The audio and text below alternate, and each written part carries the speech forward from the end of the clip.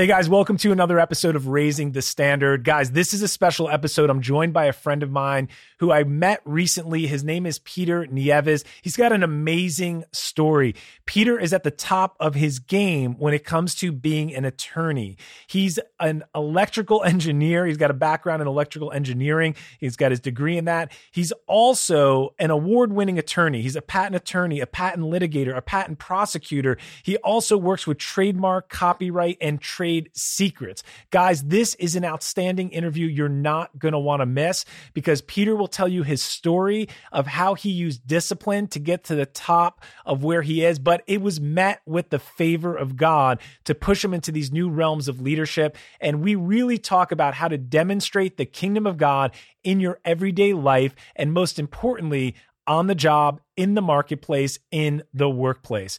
Guys, let's get into it. You are listening to Raising the Standard, leadership, mindset, and development for the kingdom man. If you've ever wondered, how can I be the man God created me to be? Or maybe you asked yourself, what purpose does God have for my life? If that sounds like you, then you're in the right place.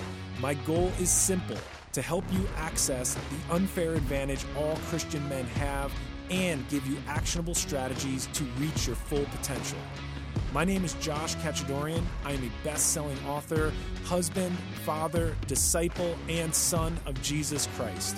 If you're ready to get off the sidelines, upgrade into your identity as a kingdom man, and take the territory that God has for you, then it's time to raise the standard.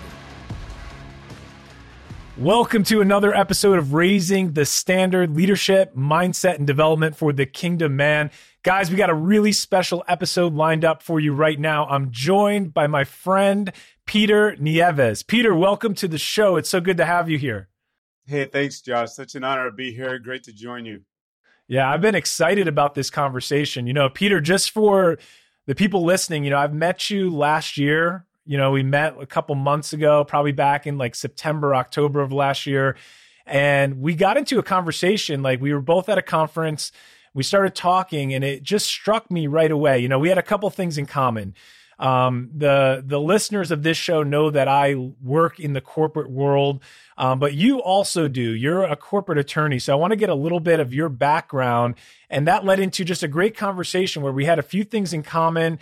And why don't I let you share your background a little bit? And then I want to talk about why I was so interested.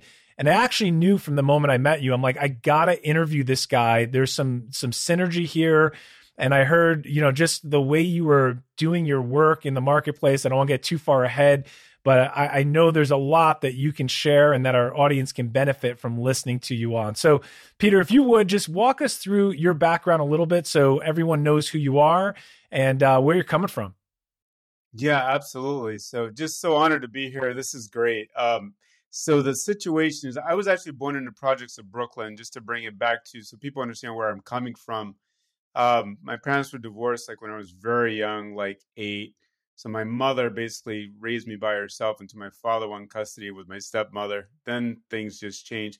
But the point was that I was always in going back then, I was always in kind of a difficult situation, right? So just trying to survive. Like, I mean, I had situations where I was like sleeping on the bench in a park and people would bring me food. I mean, it was a tough start. Then things got different, but I always had this kind of protective nature about me. Like it just started from childhood, right? And protecting my mom and going forward from there. And so I went to college. My parents had no money to send me to college. Went to college for electrical engineering and had no money to do it. And just by the grace of God, honestly, I was able to go because my parents claimed me as a dependent. And for those people who know, if you continue to claim your children as a dependent, your children can't get grants and they can't get scholarships. There's certain things they can't get if they're named as a dependent. So it seemed like everything was against me. Well, I get accepted to SUNY Buffalo for electrical engineering. And as I'm going to school for electrical engineering, I have no money to do this. And God just opens this door to do work with the home residency department of the college. And so they cover my room and board. Just all of a sudden they cover that. I'm working 3 jobs while doing this. Then I'm about maybe 2 months away from graduating, and I'm working 2 waiter jobs and 1 job with CalSpan at the same time in electrical engineering. My focus is electrical engineering, and I'm miserable. And one waiter comes up to me one day and he says, "Peter, you're driving me crazy. What is your problem? Like, you're going to graduate and make more money than any of us here. You're getting an education from a great institution. What is your problem?" And I said, "Michael, I'm bored. Like, I'm just bored. Like, the way I'm wired, I need to do new things. I need to be engaged in new technologies and new things like that." And he said, "Well, have you ever heard of patent law?" And I said, "I have no idea what patent law is." So what's patent law? He says, "That's what my brother-in-law is. He's a patent attorney. You need to look it up immediately." And when I looked it up and found out that I could deal with new technologies literally every day of my life, I said, that's what I want to do. But the problem was that I'm now only like a month and a half away from the timeline to go into, this other chapter of my life. And so I'm late to filing applications for law schools and all sorts of stuff. So I said, all right, this is what I'm going to do. I'm going to apply to the #1 law school in the world for patent law, which I definitely don't qualify for because I didn't have the grades for it back then. And I'm also going to apply to one of the not so great law schools in the world and see what happens. So I get the letter from the not so great law school, and it says, "Congratulations, you did not make it in."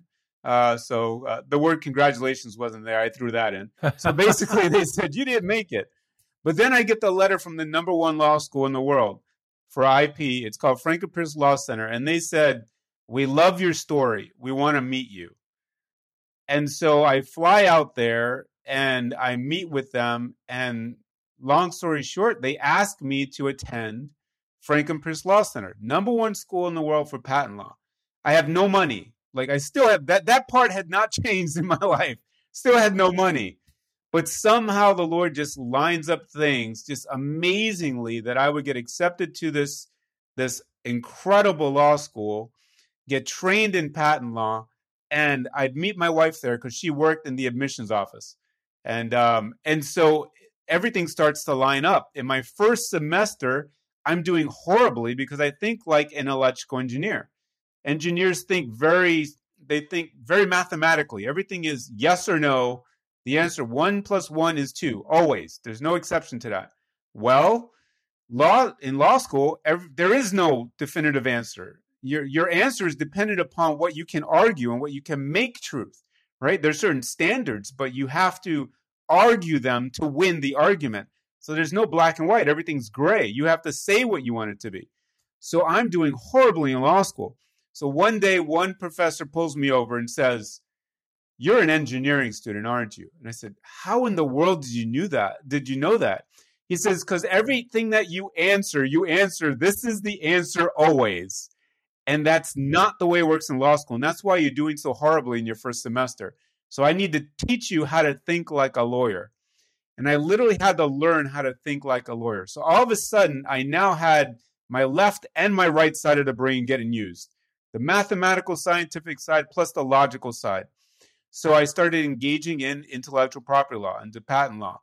One thing led to another, and I ended up working underneath the best of the best in different specific areas, like in patent litigation, in patent prosecution, in trademark law, copyright law, trade secret law. So I am so remarkably blessed in that the gift set that I was given covers all areas of intellectual property, when usually it's like 3 or 4 different attorneys to cover what I do. And it's just by the grace of God that this has actually happened. And so that's kind of how I got to where I am now. Peter, that's an amazing story. Do you want me to go into anything? Go ahead. I do. I want to hear more. I have a lot more questions for you, but let's just like recap a few things here because you're from Brooklyn. I lived in New York and I worked in Brooklyn for a little bit. So we have that in common. I knew we had that commonality there. But what an amazing story. So coming from like a struggling family and then breaking in, and I never knew, you never told me that it was a waiter who introduced you to patent law. Yeah. He was the guy that gave you the idea. It really was, and it was funny because he was frustrated with me, like because it's a fine dining restaurant. It's called Daffodils in Buffalo, New York, And you work hard to make tips, right, just to survive, and then the waiter, not the waiter, the chef will let you take some leftovers home, so that would be your food, right? So that's how I'm getting through college, through working these jobs. And the waiter, he literally pulls me aside. He says, "You're just," and he doesn't use a nice word. He says, "You're beeping me off." Yeah. And I said, Yeah. "What am I doing?" He says, "You're so miserable. You should be happy. You're not going to be in this environment." And he was the guy who introduced me to patent law. That's amazing. Yeah. Well, keep going with the story, because I'm on the edge of my seat and I want to find out what happens next. Yeah, sure. Absolutely. So my wife is the one, I'm like in my summer of my second year in law school. I've got a job lined up for the summer with a small IP boutique in New Hampshire. And the guy sends me an email. Of all things, the owner of the law firm sends me an email 1 week before the job's supposed to start. And he says, "Sorry, we don't have space for you." Now, if you know anything about lawyers and law school, that is catastrophic. In your second year, you must have a job. If you don't have a job, you don't get to try something out in your third year. Once your third year is over, you need to be in the field. So this person basically said, "I have a position for you. Now I'm pulling the rug from underneath you." Now, I had been dating my wife at the time, right? We weren't married then, but we had been dating, and she said, "Look, you need to focus on law school. You need to pass your finals. Don't worry about this. I'll get you a job." And so I had to learn how to basically submit all control to somebody else, which, oh my gosh, that's such a, when you've been in an environment where you've gone through physical, emotional, and other abuse, and it's very hard for you to let go of control. Like, you want to control everything, but to literally be put in a position where your future and the blessings that God is waiting to bestow upon you are dependent upon you being willing to submit all control, to lay it down. That moment is so important. So I didn't have another choice. So I said, okay, fine. I focused on school. One day she runs into the library full speed, says, "You got to come with me now." And I said, "Where are we going?" She says, "I've got this guy on the phone. You need to talk to him now." So I run over. Unfortunately, he wasn't available anymore, but he just sent an email.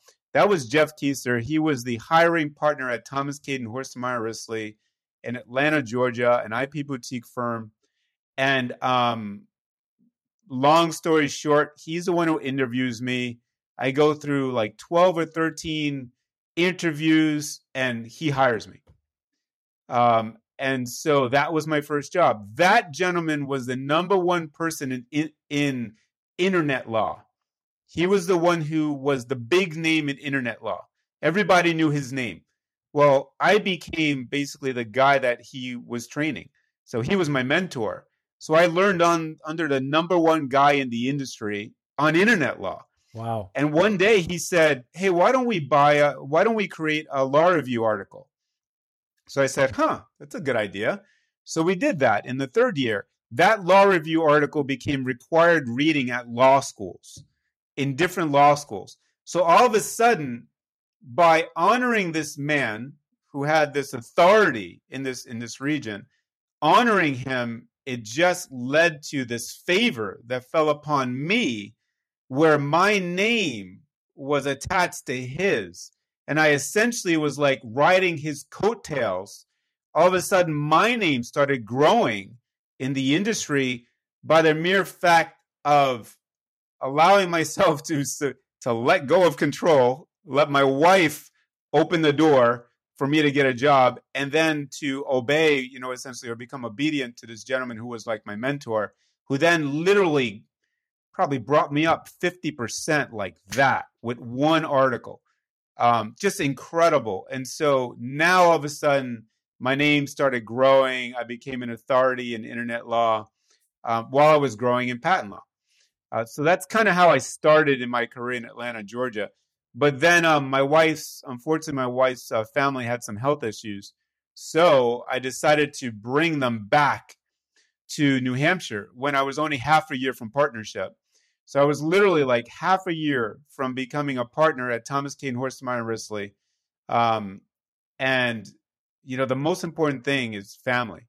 Like I don't care how much money you make. I don't care how many. I have all the accolades. Like I have Lawyer of the Year. I have Woodward White. I have super lawyers. I have American Bar Association Foundry member. That's 1% of the lawyers in the world get invited to that. I have all the accolades, but you can have all that if you don't have your family. Your number one ministry is your family. Right. I don't care how big your other ministry is. If your family is not being ministered to, well, you don't have a ministry, because that's the one that you're accountable for the most. And so I decided to move back to New Hampshire from Atlanta, Georgia. This man calls me up out of nowhere. Never heard his name. Says, I've got a law firm in Tucson, Arizona. I also have an office in New Hampshire. I can't run the one in New Hampshire because I'm in Tucson, Arizona with my wife. How do you feel about me giving you Josh, how do you feel about me giving you the law firm? This is ridiculous. Yeah. Like, what? And I'm like, who are you? Like, I've never even heard of your name. And so this gentleman opens up the door. He starts introducing me to certain people. God's favor falls so heavily that I land MIT as a client. I land Harvard as a client. I land all these big clients. He had Brookstone that was doing some work, but then all of a sudden I start working with them. They become one of the biggest clients of the firm. Now it's going from just me and one associate to 2 other guys that I hire. Within 2 years, I'm essentially making more than he's making. And that's just the favor of God. Yeah. And so, unfortunately, things weren't working, though. And so I think that was part of it, and so that led to some issues. And I really felt it was time for me to go because it just wasn't working. Like, we couldn't see eye to eye, And so all of a sudden, the Lord opened this door to work at Sheehan, Finney, Bass & Green. They had tried twice to build an IP practice. They didn't work multiple times. And then they looked at me and they said, hey, let's interview you and see how it goes. I hit it off with all the partners. That was 17 years ago. Actually, 16 years and probably 11 months ago. We've been ranked the number 1 IP firm in New Hampshire 8 years in a row now. All God. I mean, there's no way I could do any of this. How can a guy who was sleeping on the bench of a park in, Williamsburg, Brooklyn, before it was penthouses, when it was projects, when it was that kind of environment, how can that guy be the head of the IP department in one of the most well-known IP firms or IP corporate law firms in charge of the IP department of that corporate law firm in New Hampshire that's also in Massachusetts? Yeah. It's not possible. Wow. It's just, there's no way. Yeah. So Peter, that's kind of what's brought me to here. Yeah. Yeah. That's an amazing story. I want to dig into a few things there because I have more questions for you and I want to continue to hear more about where you are right now. But there's 2 themes that are sticking out to me as you're telling that story. There's a theme of perseverance and dedication to put in the work. It's not an easy task. You got into school to become an electrical engineer, number 1, and then want to go on to continue study and pursue law. That's a whole nother level of dedication, preparation, and a process that you're signing up and you're submitting to. So I see a long-term theme here. Like, you were dedicated and you put in work, and there's diligence, there's discipline within that. But then at the same time, as you're telling me this story, there's all these supernatural elements that there's lots of people that go to law school, but they haven't encountered the favor that you've encountered in what you just told me. And we know there's a bell-shaped curve for every class, for every occupation level or whatever there is. Some people rise to the top, not everybody does. And you've certainly rose to the top. So dedication, discipline, that perseverance to submit yourself to the process and put in the work, but also these series of suddenlies that you're telling me, where it's like suddenly the phone rings and I'm being offered, someone wants to give me their practice. Suddenly I'm with the number 1 internet lawyer. And now my name is attached to this article that's required reading. So can you just unpack a little bit? I mean, we have guys listening from all different walks of life, and I'm fascinated at always looking whenever I encounter this in life or talk to someone like you, there's a role of diligence and discipline, but there's also this supernatural element, this kiss from heaven that's you couldn't earn. You didn't do anything to get it. Can you just talk to me about those two themes and like how they interplayed through your journey and what's the lessons for us listening on how we can encounter that, like the hard work element, the discipline? Absolutely. That is really well stated, Josh. I mean, honestly, that's really well stated. So what I find in life is you can definitely be diligent. You can work hard. There are people who are homeless who have worked hard, right? Just to be clear, like there's unfortunate situations that happen to people, right? But we're supposed to work as hard as we can towards what we're pursuing. But whatever man makes, man has to maintain. Whatever God helps man make, God will help maintain.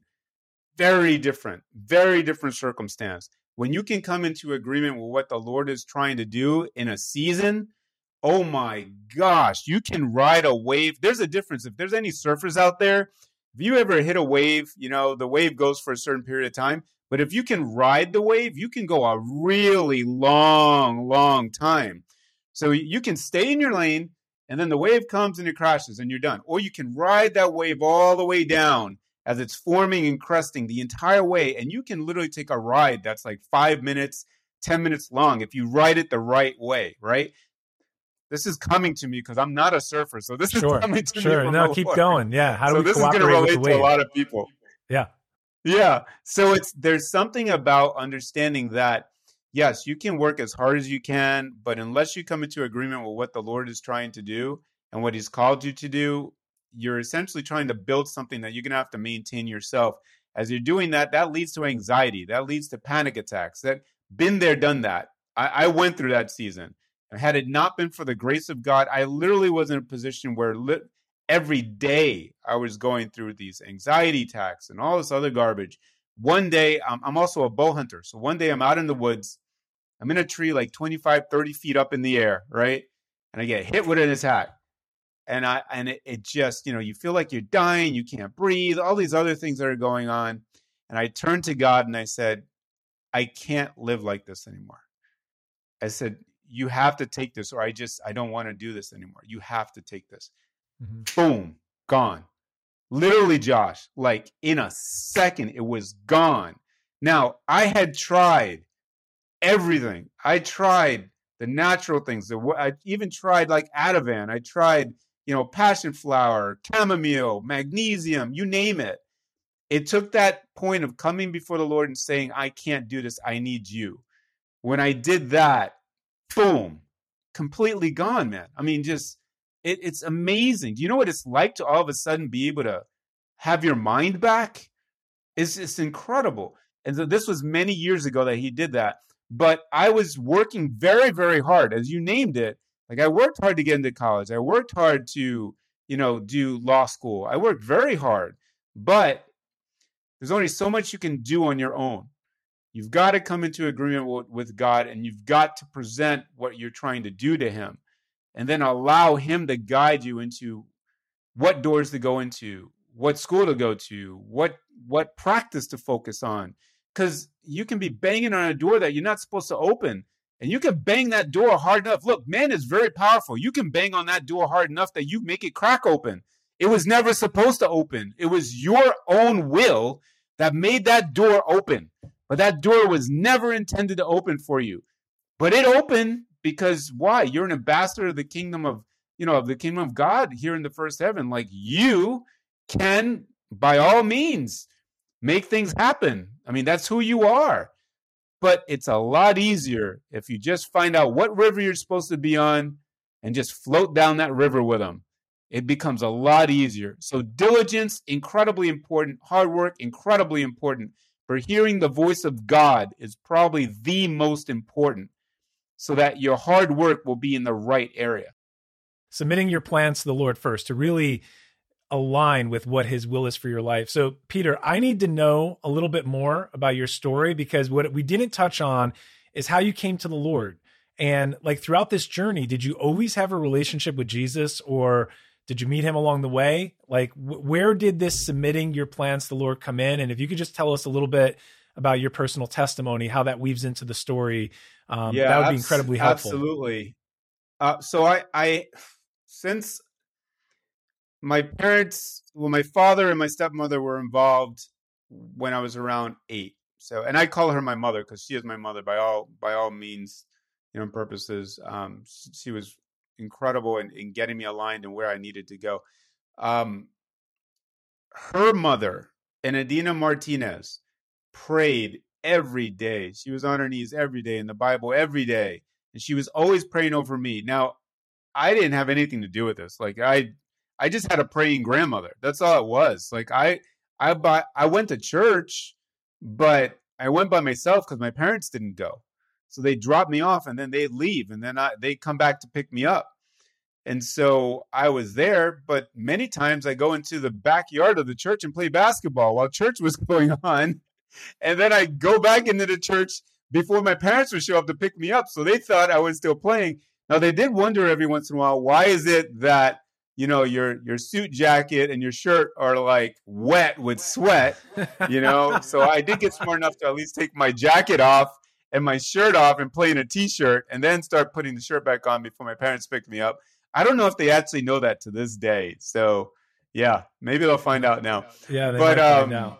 Yeah, so I knew of God, but I never knew God. And unfortunately there are many Christians out there that know of God, have accepted Jesus as Lord and Savior, but have never met him, have never built a relationship with him, and it's, heaven starts now. It doesn't start when you're dead.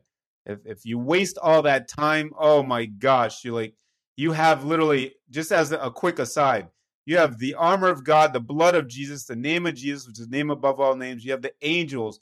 They have charge over you, lest you dash your foot against the stone. You have the promises of God. You have the Holy Spirit, the same one that Jesus had, who's watching your back nonstop. Like you're an ambassador of God, the bride of Christ. You're a servant of God, a priest. You're considered a king. Like you have all of these things, like all these things that you are, and you're going to wait until you die to start experiencing God? Are you kidding me? Right. Start now. Don't wait. Yeah. I mean, there's so many people that know him as Savior only. They don't know Jesus as Lord. Yes. They're not walking in fellowship. So yeah, preach, man. Keep going. Yes. There's so much more available for you that will transform your life. So for me, like I knew of God, but I never knew Jesus. Like I never could say I really knew him. Well, all of a sudden I started becoming sick and nobody could figure out what was going on. Like my body was having these weird neurological things and muscle pains and headaches and dizziness and just joint issues and just so many things. Nobody could figure out what was going on. And I just started spending more and more time with God. I was like, there is no solution. Like no doctor could come up with a solution. And as I was spending more and more time with him, I started to get to know him and I started to fall in love with the Lord. Like he took away anxiety. He took away an addiction to pornography. 20 years ago, I was addicted to pornography. And that came because I was sexually abused before I was at the age of 8. And so I always had this thing going on throughout my life, like seeking someone to comfort me, to take care of me. Went through all of that. And then all of a sudden, this anxiety stuff hits and all these other things.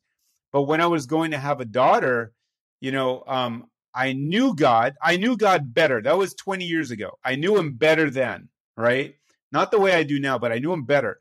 But I knew enough to know that being addicted to pornography actually opens up things in the spiritual realm for attack on your marriage, on your kids, on your health, all sorts of stuff. So I said, I can't do this. I'm about to have a daughter. This has to stop. So I tried stopping, looking at pornography. Didn't work. Tried for months. Couldn't stop. Didn't actually know I was addicted. Like I thought you could just stop anytime. But what people don't realize is pornography is actually spiritual as well. It's not just physical. It's not just emotional. There's a spiritual aspect to it. And I can go into more detail, but I won't right now. But the point is that I needed help. Well, one day I'm in the dining area because I would intentionally go there at night because I didn't want to look at anything bad in my own office. So I would make myself work in a public area. And my wife went to bed, and I started crying, and I said, I can't stop. I just went before God and I said, I can't stop. I need your help. I can't do this. Like, I don't know what to do. I need your help. Please help me. Boom, this power comes in that I had, oh my gosh, like this rush goes right through me, like literally through my entire being. Like this coolness just boom, right through, gone. 100% gone. Like it was like I was cleansed completely. Like, and so much to the fact that I couldn't even watch R-rated movies. Like if I saw people kissing too long, I'd have to turn away because it didn't seem right. Like he just cleansed that part of me completely. And so it just led to that transformation. So I was like, hold it. Anxiety gone. Addiction to pornography gone. I need to get to know this guy. Like, I need to spend some more time with this guy. Like, if those two things could be gone that no doctor and no man could resolve, that, yeah. What else could happen? All of a sudden I started spending more time. What was that? I was gonna ask you, can you overlay what time in your career path is this happening? Like, are you in school? Are you already on the job? Like, when are you starting to know already in the job? You're already there. Okay. Yeah, I'm already in the job. I'm already like 15 years into my career. I'm already 10 to 15 years already in my career. I'm suffering from all these things. My job has no idea. And matter of fact, in my worst, this is amazing. In my worst health-wise year, I had the highest origination that I ever had. And I think to this day, the highest origination in the law firm ever. It was like God saying, it's not you, Peter. The reason why you've got all these clients, it has nothing to do with you. Yes, you can work hard, but I'm the one who's blessing you and bestowing upon you these blessings so that you can bless others as well. So literally in that year, like I wasn't going to client development activities. I wasn't going to the chicken dinners. I wasn't taking clients out to lunch and to dinner. Nothing. No golf. No nothing. Because I was physically in a really bad place. So I wasn't even going to the office a lot. Well, that year I had the highest, it was like 2.5, 2.7 million. Like just numbers that were so high. And so management asked, how did you get those numbers? I said, Jesus. He had no other answer. I was like, you want the truth? Jesus? And then, all right, Pete, cut it out. Really, what happened? I'm not kidding, guys. Did you see me in the office? Did you see me here? No. I had random phone calls coming from people in Connecticut saying, I heard your name through the grapevine. I'd love for you to be legal counsel on this matter in Massachusetts. And I'm basically handling matters from my home. Yeah. So that's how I got to know God. Like it was like God confessing his love to me over and over and over. Just like, Peter, here's another bouquet of roses. Here's this, here's that, here's that. I'm right here. Will you acknowledge me? And as I acknowledged him, things that had made my life so miserable and so hard for so long started to fall off, like literally like scales were falling off one by one. And then all of a sudden, I started getting healed. Like I started getting physically healed and emotionally healed, and spiritual attacks started decreasing.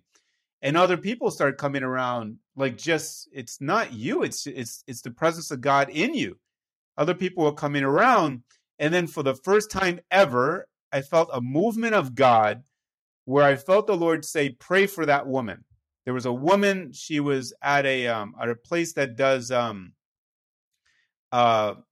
water colonics, that's it, to cleanse out your bowels and stuff like that. I was at that place for some dietary stuff. There was a woman rocking back and forth. I could see in the room just a little bit. And she was like 30 something. And I said to the owner of the place, Carol Ann, what's wrong with her? She says she has cancer. they're saying that she should have passed already. We're just basically trying to keep her alive through, giving her green juices and all this other stuff. We're trying to keep her going.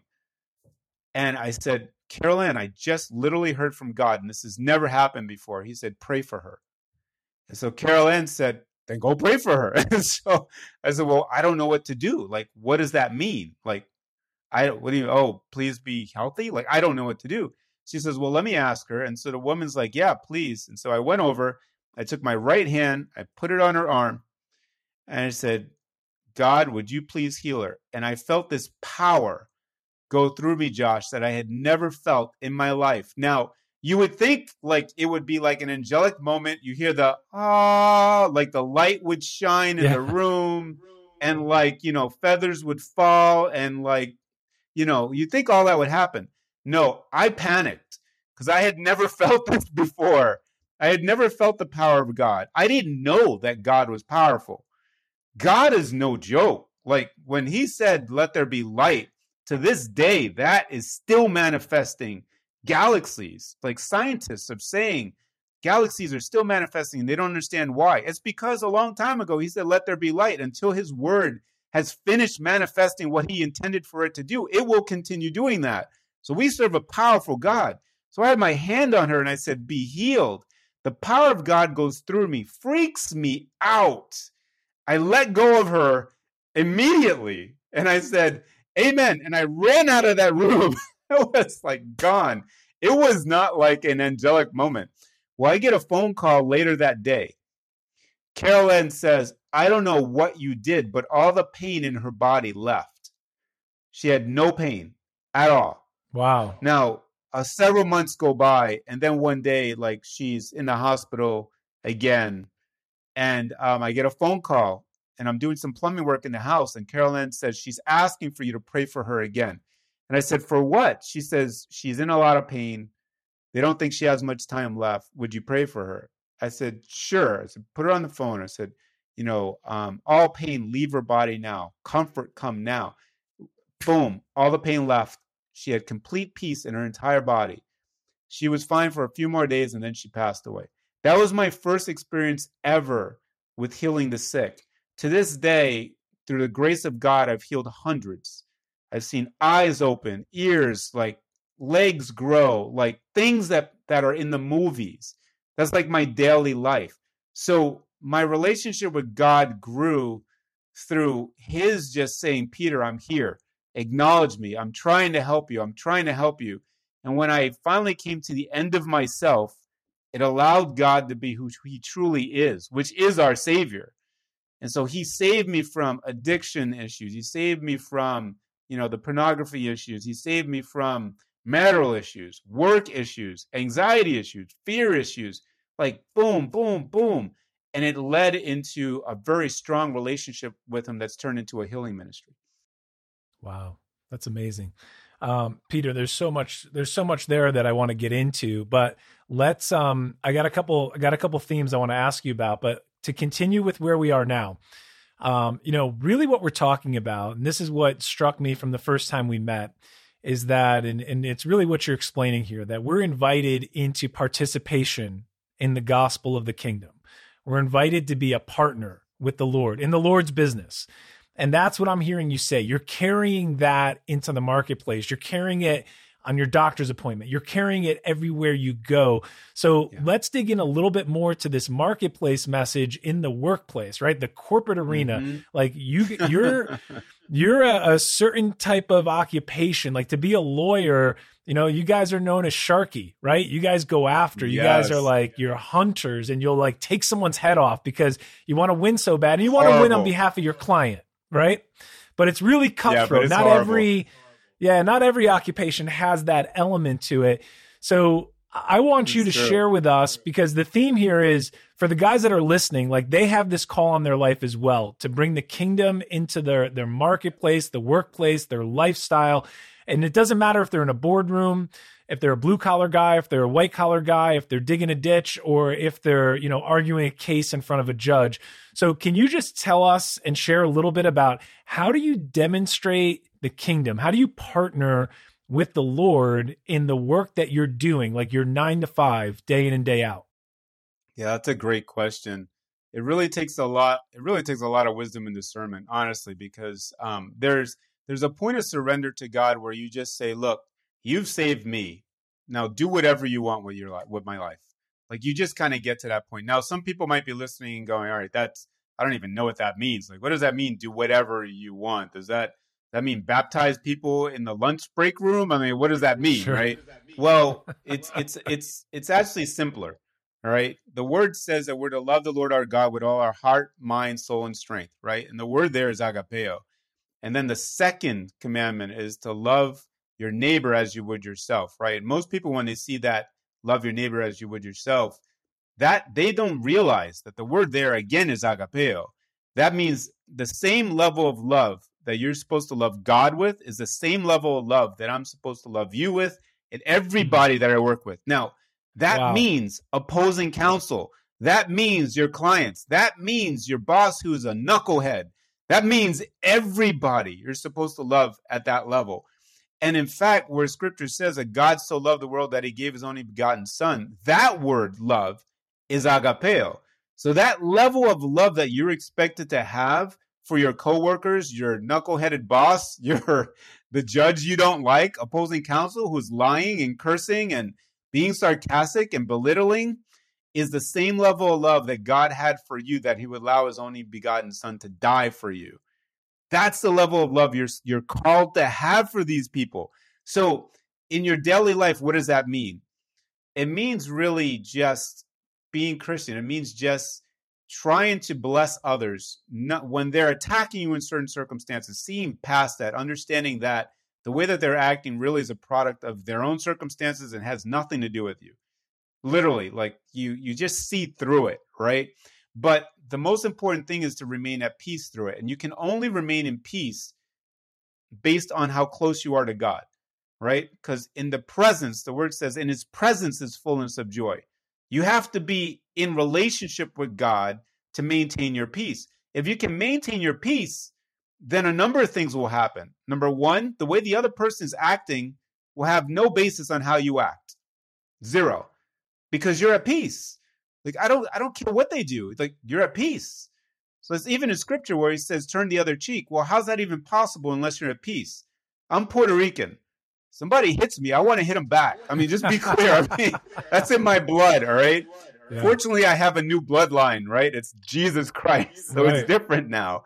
But the point of the matter is, if I'm maintained at peace through my relationship with God, then I can hear him clearly, then I can minister to other people, then I can do life with them.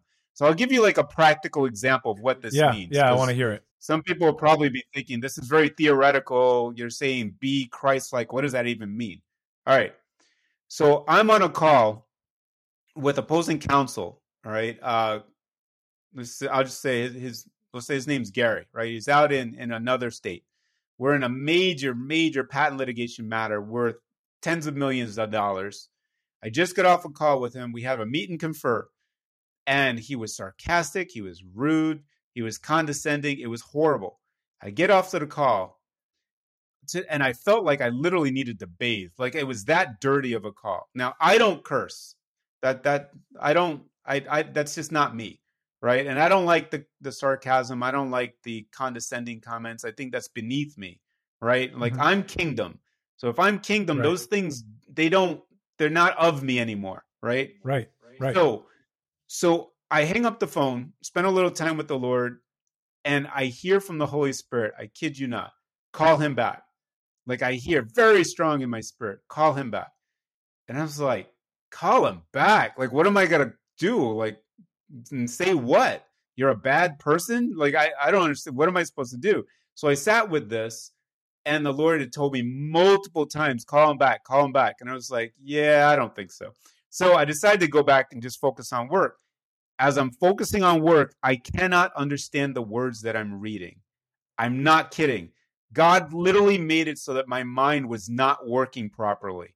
Like some people will probably go, what does that even mean? It's like, I'm telling you, when God wants something to happen and you're his vessel, he's going to make the thing happen, right? Because this wasn't about me.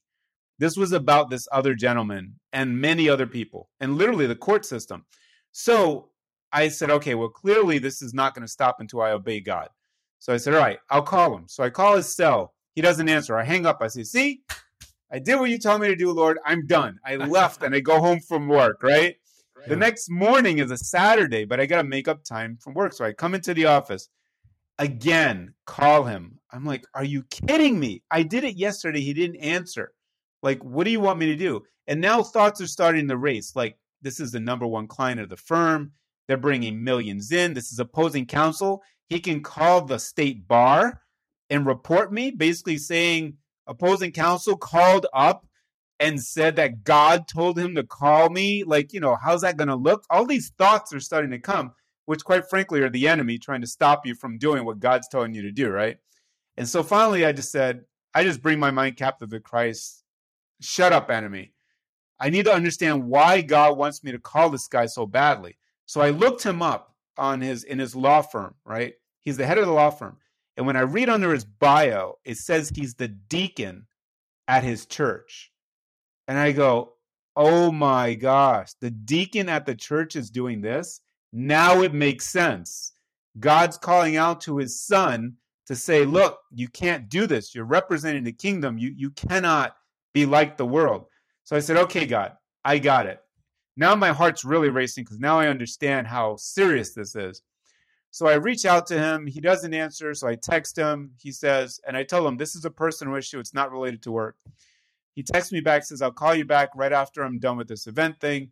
He calls me up. I said, Gary, I just want you to know, while we're in the world, we're not of the world. Like, I'm the head of my department at my firm. You're the head of your firm. You have associates beneath you. If we don't represent the kingdom of God, who is going to represent the kingdom to them? Who's going to do it? If we don't do it in the workplace, how's the legal profession supposed to be transformed?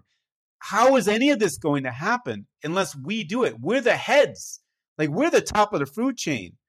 What we do, other people will follow.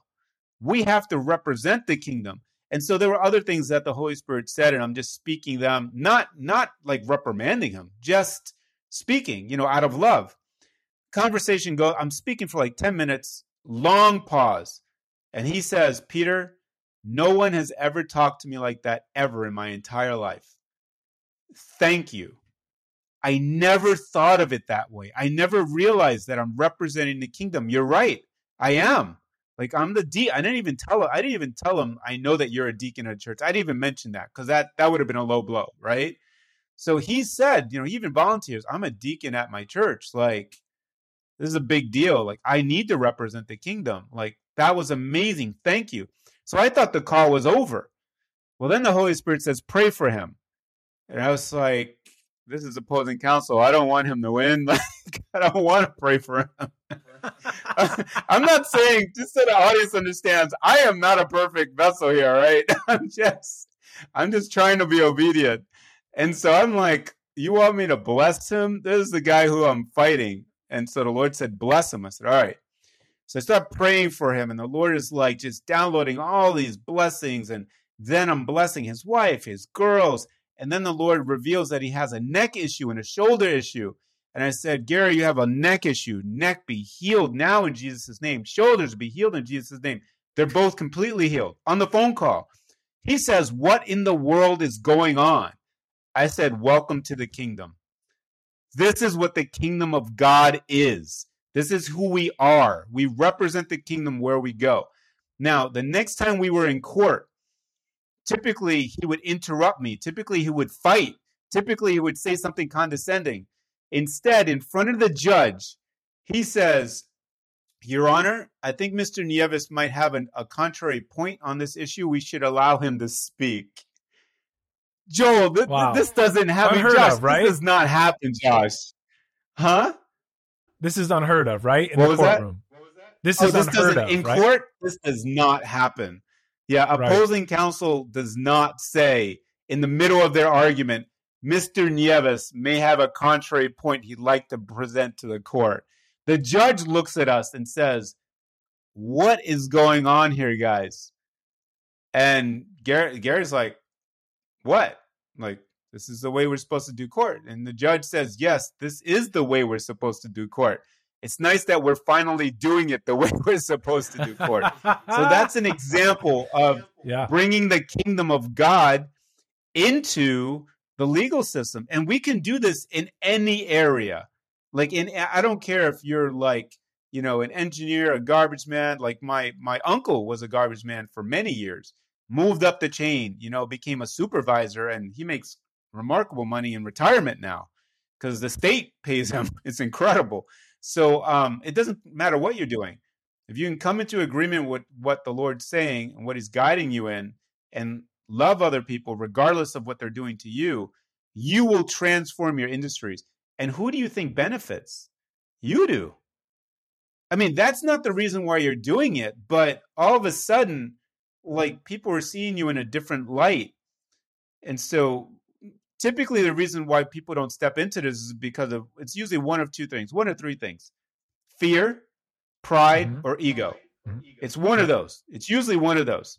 They're afraid. What's my boss going to think? What's my client going to think? What's my wife going to think? What's my husband going to think? Right? That's what they're thinking. Or it's pride. It's like, no, I don't want to do that because, you know, I have this reputation I have to maintain. Or it's ego. You know, it's usually one of those. But what you don't realize is God already knows not only what you want, but he knows what you need. Right? And on top of that, the word says he makes all things happen for the good of those who love him and who are called according to his purpose. You can love God, but not move in accordance with your calling.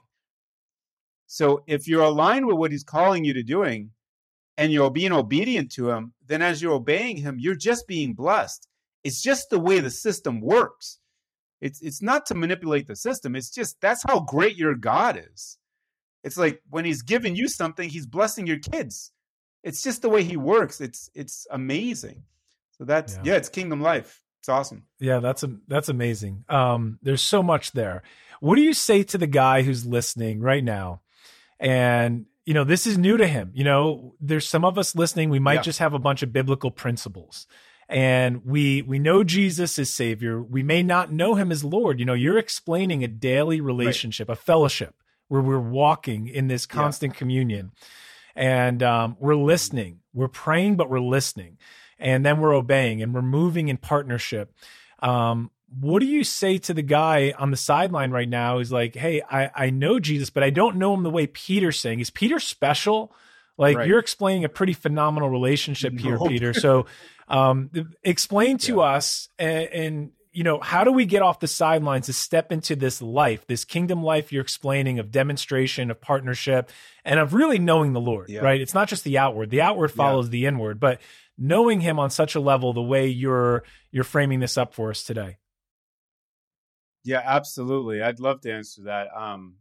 And I'm by no means a pro in it, right? I could tell you what actually works. Really going before God and saying, I want to know you better. I want to know you more. I see there's two. The word of God comes in multiple forms. It comes in the Logos word of God, which is a written word of God. And then there's the Rhema word of God, which is a spoken word of God. Most Christians, they're all over the Logos word of God. They'll read the Bible. But what we don't realize is when you receive Jesus as your Lord and Savior, your spirit and Holy Spirit become one. Right? Holy Spirit breathes life into the written word. So you now can know what the word means. And literally you can read the same scripture over and over and get deeper revelation and deeper revelation and deeper revelation. So anytime that you open the word of God, what I would encourage everybody to do is before you even open the word of God, say, Holy Spirit, will you glorify Jesus and would you speak to me in your word? Literally, before you open the word. Because if you treat the Bible as a book, you're never going to experience God to the fullness. There's so much more. He's seeking a relationship, right? When the word says that he tore the curtain, right? That's so you have direct access to God. Well, that means we don't need to go in front of another person to get permission to talk to God. Jesus said you have permission. I tore the curtain's torn. Like the Holy of Holies is now within you. It's not some faraway never land that you're praying out to. The Holy of Holies is in you. Like the presence of God is within you, literally. And so what you do is you say, I would just get still and I would say, Jesus, I want to get to know you more. I thank you for what you've done. And I just want to get to know you more. I want to get to know you as Lord, as friend. I want to build a relationship with you. Just like you would like with your wife or your husband, right? You don't go to a third person to say, hey, what's my wife's favorite food? Or like, hey, what's my wife's favorite drink? Or what movies should I go to? It's like, no, you talk to your spouse. Hey, what's your favorite food? Or you pay attention, you look. And that's the second thing that I would encourage people to do. Look to see what God is doing. God is always moving. Always, non-stop. Literally, he has angelic beings with you, tending to you, literally working on your behalf. All right. And so he is moving. So if you want to see more activity, if you want, because God's already moving, you just have to be able to fine tune to see what he's doing.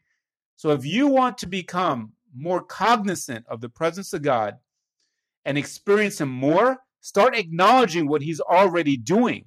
Because what you're doing, the word says, be anxious over nothing, but in everything, bring your prayers and petitions to God with thanksgiving. It says with thanksgiving, right? It says thanksgiving. So bring your prayers and petitions to God with thanksgiving, right?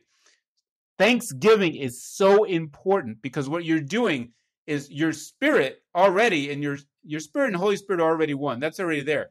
But now you're battling your flesh and your soul. Your soul is your thoughts, will, and emotion, right?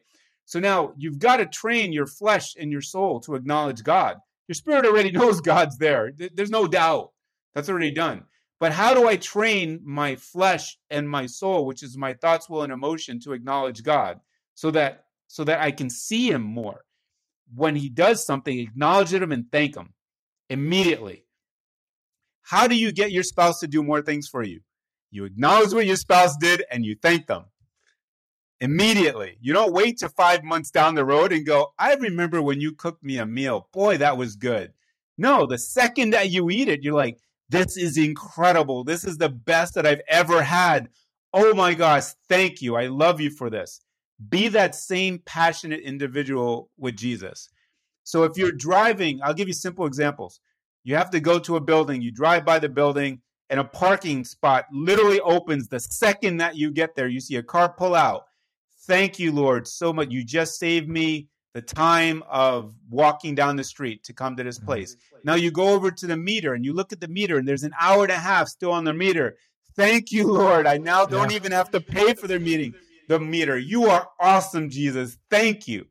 Like when you start doing that with the little things, you're going to start seeing what God is doing more and more. As you do that, your relationship's going to grow because you're going to be able to see those things. You're now training your flesh and your soul to acknowledge the presence and the activities of God. And as you do that, it's not that God's doing more, it's that you're seeing it more. Now what you can do, since you're seeing it more, is you can engage with God. Now you can say, Lord, I see what you just did. Can we do this also? Now you're building communication with God. Do you see? And so now all of a sudden it's a relationship. It's not a one-sided, Jesus, you did that for me. I'm so excited about going to heaven, which I by all means am. I don't deserve it in any way, shape, or form. Like, I know it. If anybody knows it, I know it. But he not only did that, he said, you can have a relationship with me now. And so if you want to start unraveling this relationship side and start moving in like a life of kingdom where you're seeing the blessings, you're seeing signs and wonders, you're seeing things transform around you, start out by inviting him. Stop. Say, Lord, I want to build a strong relationship with you. Will you make me more aware of what you're doing? Holy Spirit, will you glorify Jesus and let me see what's happening? I ask this in Jesus' name. And as you see those things, start to speak them out. Give them thanks. Acknowledge them. Acknowledge them. I'm telling you, you're going to train yourself to look. It's like when you're lifting weights, you can't start out by benching 250 pounds. I mean, maybe you can, but most people can't. You got to start out lower. And as you're doing that, you're tearing muscle fibers. And then those muscle fibers heal. And then your muscle grows. And now your muscles get stronger and you can lift more and more and more. It's the same thing in the spirit. You got to acknowledge things, even if they're small. Acknowledge them. Now, every month, once in a while, you might see some resistance. a friend who says, what's that about? Like, I mean, I'm just being real with your audience here. You might get a friend who's like, when did you become a Bible beater? Like, what's that about? I don't get that. But I'm telling you, those same friends are the ones that are going to call you when they're sick, when they have issues, because all of them are calling me now. And all of them want to hang out now. Back then it was kind of like, why don't you gamble as much? Why aren't you drinking as much? I don't understand. Even though we already had a strong relationship, they didn't kind of isolate, but they still were a little standoffish. But that's kind of like the muscle tearing. So now your muscle is getting bigger and bigger. Now you can bench 250 pounds. So what does that mean? Now you're walking down the street, you're seeing what God's doing, and you're hearing God say, pray for that guy. And you know what to pray because God, you hear his voice and you know it. And boom, it manifests because you're just being obedient. Yeah, that's amazing. Peter, I want to thank you for joining us today and just that amazing practical application of just meeting us where we're at, what we can do, what practical steps we can take forward. And guys that are listening, I just want to charge you to step out of the boat and get a little uncomfortable. I know when Peter mentioned those 3 things that we battle with, for me, it's fear. Like even putting this show out into the atmosphere and taking the first step to say, okay, I'm going to speak a little bit more. I'm going to launch this dream or this thing that's in my heart that I feel I'm supposed to and I'm called to release. It's overcoming fear. And I've been in those exact situations where I felt the urge where I need to pray for for someone, or someone's highlighted to me and I need to say something. I need to open my mouth and share something. Or maybe it's a friend or a colleague. You're already having a conversation with them and you're like, you know what? You can inject your testimony or you can inject something to draw them closer to the Lord. And for me, it's always stepping through fear to do what I'm called to do. And every time I do, it's always usually met with that reaction of, wow, thank you. And even when it's not, Peter, I love what you said because people hold on to it and they'll remember you. And then when they need something in the future, they know like there's something different about that guy. Or maybe I turned him down once for prayer, but there's something there. Yeah. So can I share one thing real quick? Yeah, absolutely. Yeah, I'll share one more thing real quick that I think will drive what you just said home. One day I'm sitting in Panera with two pastors, right? Richie and Jorgen. And right across from me is a table with 5 elderly gentlemen, right? They're like 60 years old and older. The Lord gives me a word that one of them, his lower back is messed up, right? I had never done this. I had never gone to a table to pray for somebody where other people were around. Like I'd never done that. So to me, that was a big stretch. So I'm thinking, oh boy, well, God said something, so I should be obedient. And they had been talking about hunting. Well, I'm a hunter. That's great. Great opener. So I walk over to the table and say, hey guys, I live in Dumbarton. I heard you guys were talking about hunting. I'm a bow hunter. They're like, oh, you're a bow hunter? Yeah. So we started doing some hunting talk for about 5 minutes. Then the opening was there. And I said, hey, bro, your lower back, you get lower back pain, right? And he says, why? And I didn't know how to reveal to him that God said this and to pray. So I made it way more than it had to be. It could have just been, it seemed like you were in pain. I just want to pray for you so the pain will go. Like now I know how to do that. But back then I didn't. So I made it all spiritual. I said, well, I heard the Lord say that your lower back was in pain. And so I was wondering, if I could pray for you. The guy who's right next to me to the right stands up in the middle of Panera. He says, you Bible beating freak. He's like, I'm out of here. I mean, worst scenario you could ever think of. Stands up, right? And so he stands up in front of everybody out loud in the restaurant. Bible beating freak, I'm out of here. And I said, no, guys, I'm so sorry. I didn't mean to interrupt. I'll leave you guys alone. I knew he was in pain and I didn't want him to be in pain. And the guy says, no, I don't have any back pain. I was like, okay, I'm sorry. My mistake. I go sit down. And the guy's like, oh my gosh, I can't deal with you kind of people. You guys are trying to push your religion. I was like, no, I'm not trying to push religion. Like I'm apologizing. Things I wouldn't do today, right? But I had just been starting out. This was like 8 years ago. Now this is the best part. The guy gets up, he leaves. I go to sit down. The 2 pastors are laughing their heads off. Like they think it's the best thing they've ever seen. They're cracking up. And I was like looking down. I'm so embarrassed.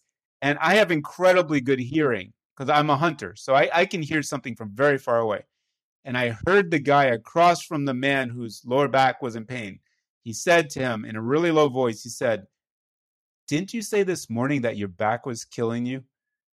And the guy just puts his head down and he doesn't say anything. So that was the acknowledgement from God that the guy was in pain and God wanted to heal him. But there was an issue in how to deliver that message. All right. Few months go by, right? Every single week when I go to meet with those guys, those other guys are there. Same guys. They always show up at the same time. So every time that I'm there, the guy would say, "Hey, Pastor Pete, how you doing? Hey, Pastor Pete, how are you? Where's your Bible?" Like he'd make fun of me, right? And then I kind of found it funny. Like I just started laughing, and he kind of found it humorous too because he was teasing me. And we built this incredible rapport, like me with these guys, right? And we became like best friends all of a sudden.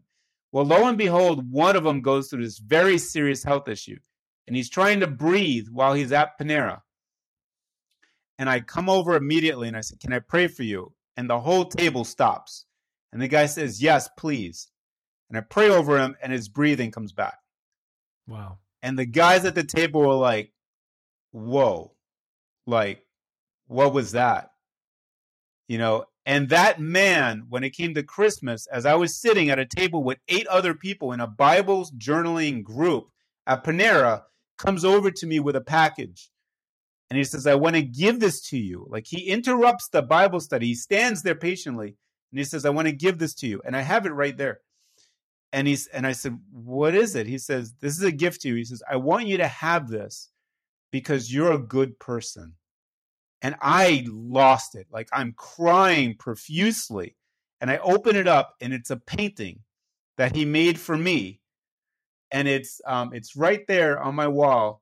It's a lake scene because he knew I was a fisherman also. It's a lake scene with a boat. It's a quiet area, a beautiful field, nice sunny day. He painted it himself for me.